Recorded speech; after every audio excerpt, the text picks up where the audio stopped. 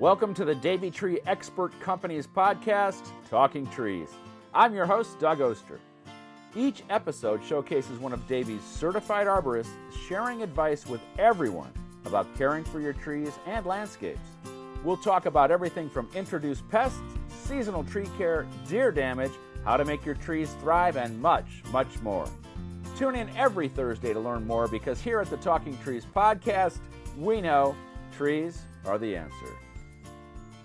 I'm joined this week by Josh Van Kemp. He works out of the Toronto East office up in Canada for the Davey Tree Expert Company as a district manager. And I'm going to start off, Josh, picking your brain a little bit about if you're thinking about buying a house. When you see lots of big mature trees around a house, what are the positives of that? Hey, Doug. So some of the positives in terms of mature trees, obviously, we've got the aesthetics of a large, beautiful tree. That brings a lot of value to a home. I don't know about you, but when I drive up and down a street and I see a street with a lot of nice mature trees, it's very welcoming, right? So, a lot of the positives there are, it offers some shade to the neighborhood and things like that. So it's going to obviously help with cooling costs on the home. You've also got the opportunity there to kind of dampen the light in your backyard. If you're lucky enough to have a large mature tree where that sunlight kind of dances through the branches, so to speak, it kind of adds another aspect to the backyard aesthetically. With that being said, you've also inherited probably a tree that, might take 20, 30, 40 years to grow. So that has a value on its own as well. There's also the mental health side of things. There's a lot of studies shown in terms of mental health improvements with hospitals and retirement homes that have a lot of green space on them. So I'd say there's a lot of value to having a mature tree on your property, let alone any trees and greenery. But definitely, if you're lucky enough to inherit a property that has a mature tree, yeah, a lot of positives there.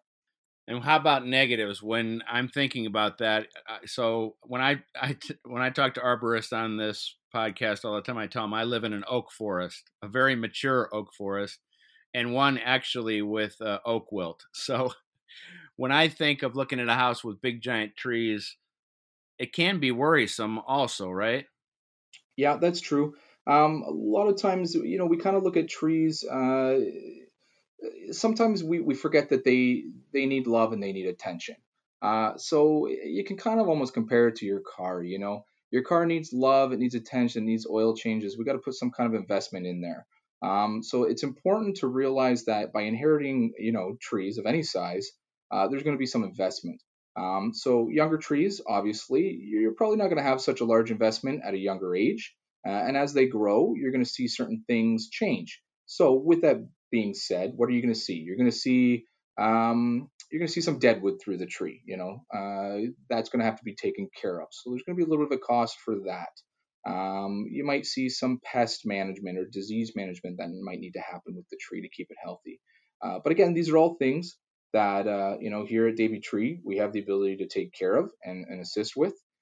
So you can always give us a call. It's a free consultation, things like that. So that's something where we come out, we do a nice assessment of the tree, and we do a little bit of a risk assessment. So even in terms of if you're looking to buy a tree, you can always give us a call and we can come out and check the property before you make those kind of commitments to a property. Talking about coming out for free, some people might be kind of shy to call. Gee, do I really want to have a guy come out, and is it going to be bothering him? But this is your job, right? You want people to do this. Yeah, that's what I do all day, every day. I talk about trees. I probably drive my family crazy talking about trees. I know I drive my wife crazy talking about trees.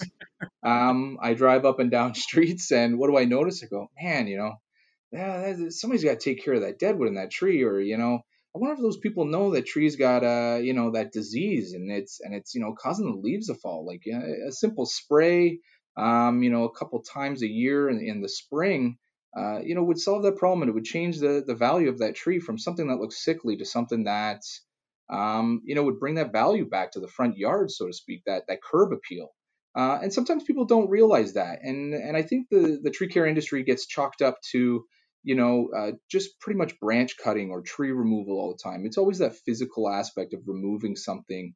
But here at Davy, we do so much more. We have the ability, pesticide licenses, things like that. And the word pesticide can be scary for some people. But that also means fungicides. So fungicides, right? We can treat these trees and we can solve these problems and help control these problems. And it's relatively surprising to most people when I go out and I explain that to them, and they go, "Oh, I thought I was gonna have to remove this tree, and we bought the house 40 years ago, and it's been here with us this whole time. We raised our kids with this tree, and I'd hate to see it go." And when I can come in, I can offer them this integrated pest management program, this tree and shrub care program. It brings a lot of value to my day.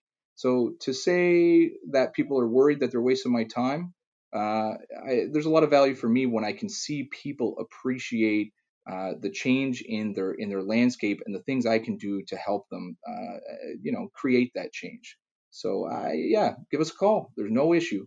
Well, your wife and your family might not want to hear that diatribe, but here on the Talking Trees podcast, that's all we want to hear. Perfect. Well, there you go. I'll call you next time, Doug, instead of talking to my wife. How's that sound? That sounds good. So let's get back to looking at our property. How do I know if a big tree is too close to the foundation? So if it's too close to the foundation, I mean, generally a good rule of thumb is, you kind of look at the drip line of the tree. Now, the drip line is where the edge of the canopy reaches. So it's kind of like where the edge of the last kind of leaf reaches on the top of the tree.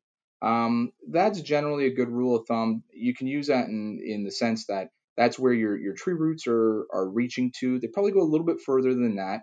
Now, I get this question a lot. A lot of people are worried about tree roots in their foundation. A lot of the times, we don't see issues with tree roots affecting foundation. It's a pretty big concern, especially here in Toronto. We got a lot of small properties, but we got a lot of big trees. And so those roots, they've been there for, maybe 100 years on some of these large oak trees. And if people have issues with the foundation, it's usually because there's a pre-existing problem. Tree roots naturally look for water, but they're not going to punch through a wall to try to find that water. So if you're finding that there's any kind of problems with foundation and it has to do with the tree roots, it's probably because the foundation was damaged already. With that being said, if you have the ability to plant a tree, if we're talking about planting a new young tree, take that into consideration. Keep it away from the house. Let's plant that in an appropriate location, especially based off of size and the root structure for that tree, because we're going to have to take that into consideration. Some trees get quite large. Other trees have a little more of a small form, and therefore, certain tree roots might not impact the foundation as much. So, I mean, if we can avoid the tree roots growing along the foundation, then why not? Let's go that route. If you have an existing tree that's already there, again, have somebody come out. We can assess the tree. We can determine if those roots would probably be affecting the foundation, and we can make the best recommendations from there. So I think I already know the answer to the next question, but let's say I'm looking at a property and there's a big tree and there's dead wood on it. Maybe it's scraping off the roof. That's certainly a bad thing. Yeah, it's definitely not a good thing. We want to enjoy our trees, but we also want to make sure that we're creating a balance between our landscape and our own homes and our livelihood. So, we don't want these trees scratching the roof. We don't want them, in the winter. We got a lot of, weighted limbs maybe due to ice rain. They're freezing to the shingles. They might lift the shingles when there's some thaw because they're frozen together. So these are things we look at as arborists, and we come out and we assess. And so a lot of times we'll make recommendations for obviously removing deadwood because it's a hazard. But the other things are like elevating over the roof line, giving ample clearances over the roof so we keep some wildlife off the tree or off the roof. Sorry, if we can do that. Another good thing to consider is pruning tree limbs away from chimney stacks. A lot of people don't consider that, and then they go and they use their chimneys in the winter, and it is a little bit of a fire hazard. So it's something to definitely take into consideration for the safety of your family and your home. But again, we come out, we assess that tree, and those are the recommendations that we can make because a lot of people sometimes don't think about these things. And again, that's where a certified arborist comes into play. Especially I never thought of that, something growing over the chimney stack. That's a great point.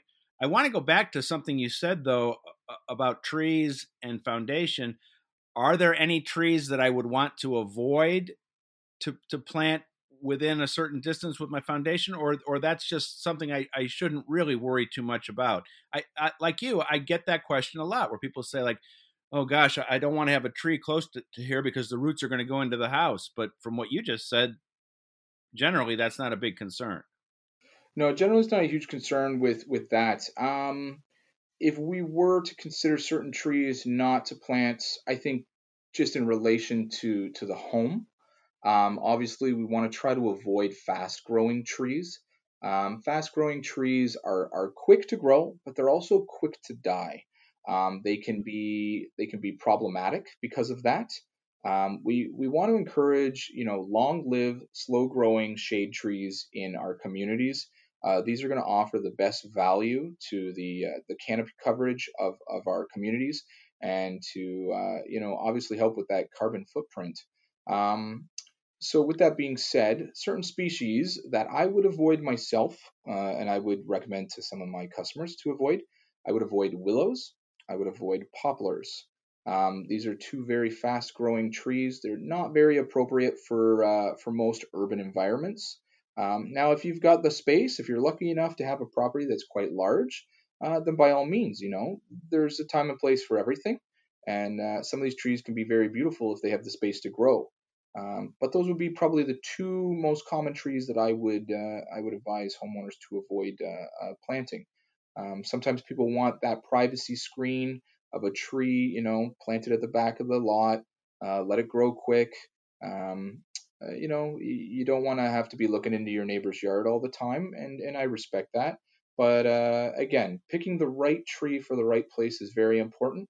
It'll save you money in the long run, because if you choose the right tree, it means you can invest in that tree more appropriately. The last thing we want is a large growing tree that is very fast growing, and we have to put an investment into it consistently just to try to maintain its size. It grows fast, and that's great. It does what it needs to do very quickly, but it also becomes a problem very quickly. So, with that being said, there are species of trees that we can plant that would be more appropriate for things like that, for privacy screens. So, trees come in all different shapes and sizes. So we can get things like columnars or pyramidals, which are more narrow, upright growing trees. They've been designed to kind of grow like this, and they're usually very beautiful when used in the right setting. So these are some trees that I would recommend for that, is looking for columnars and pyramidal species to create privacy screens if you're looking to do something like that. I want to pivot a little bit, and I want to pick your brain a little bit. Do you have two or three trees on your list that you say, please don't plant this, please don't plant this, this is not going to be something that you're going to want to have in your landscape? Trees not to plant, 100% don't plant. So definitely the poplar falls into that category. When you say that poplar, it's so funny because where I grew up, that house that we bought in 1967 had a whole row of poplars in front of Mhm. it as a screen. And by the time that I graduated high school, that whole row of poplars was gone. Yeah, they're just, I mean, they're lovely trees, and again, in the right setting. But they take a lot of maintenance, and their longevity, the age that they live, is something that we have to consider when choosing trees as well. Some trees might have a lifespan of 40 to 60 years in optimal conditions. Other trees might have a lifespan of 150 years. So again, it's one of those things where you got to take it into consideration. If you plan on living on that property for quite some time, um, are you going to outlive the tree? Are you going to live on that property longer than the tree, or are you going to have to deal with that tree, within 30 years, because it might become a problem? And so, I mean, to answer your question, 100% poplar, beautiful tree in the right setting. For most urban dwellers, I would avoid it. Other trees that I know in my neighborhood that we would probably avoid, one of them would be Norway maples. Now, this isn't so much because of the type of tree, but it's because it is becoming an invasive species for us here in Ontario. It's starting to outcompete our native trees. So we're having a hard time with sugar maples and red maples in our native forests.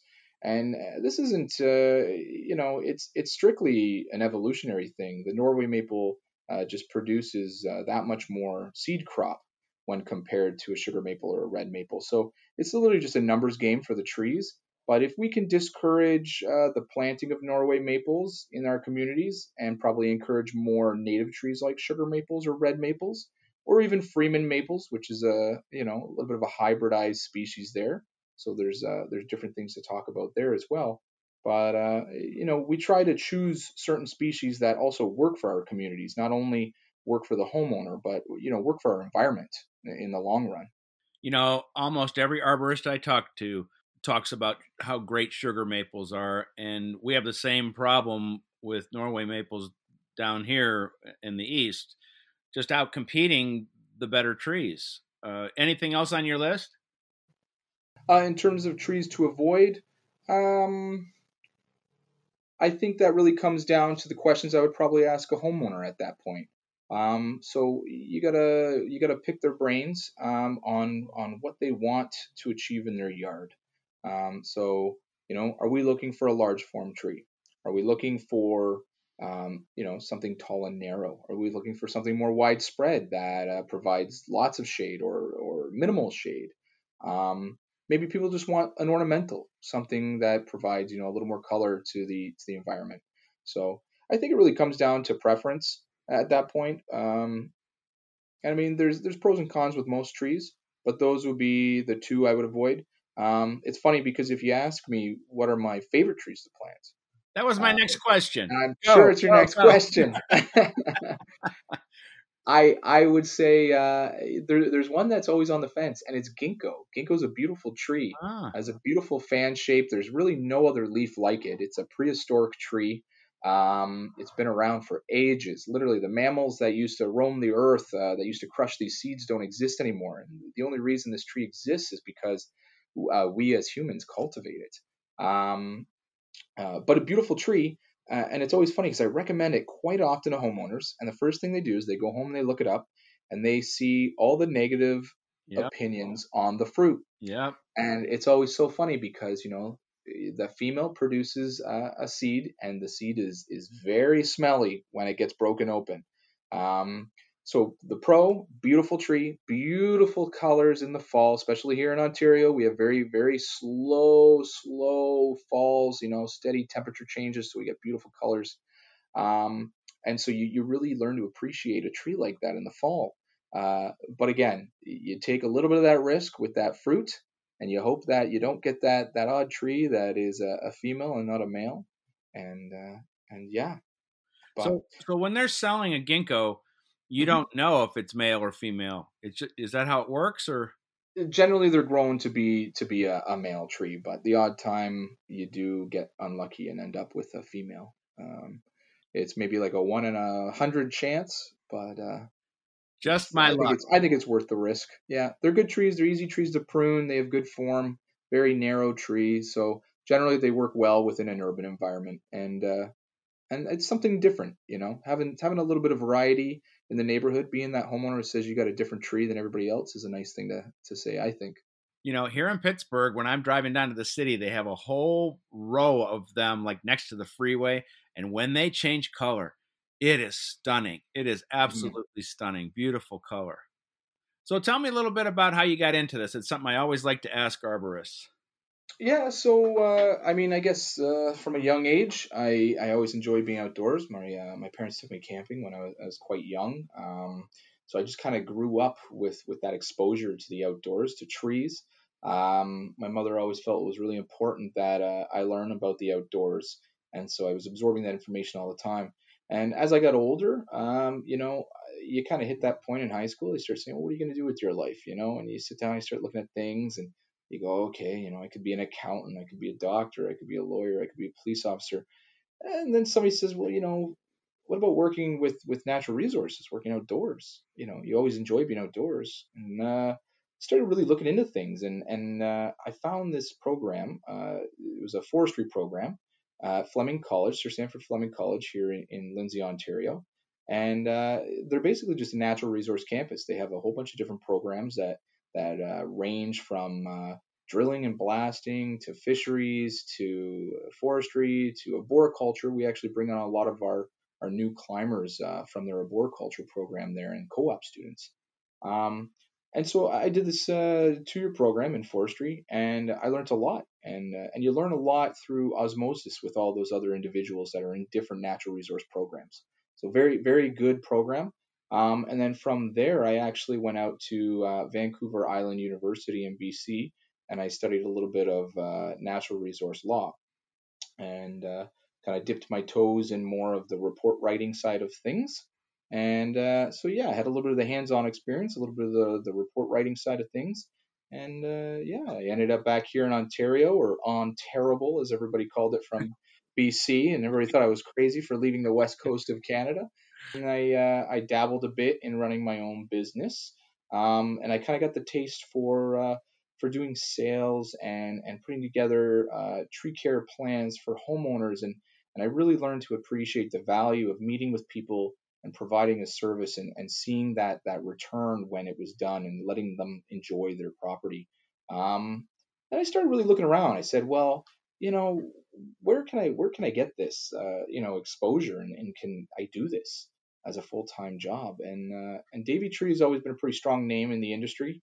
And I started looking at things here, and I saw, they have sales arborist positions. They have pest management, technician programs. They have different kinds of training. They have the Davey Institute of Tree Sciences, a program that runs for a month long and is down in Ohio there, and all these little things that really helped build a good picture for what my career could look like and where I could grow.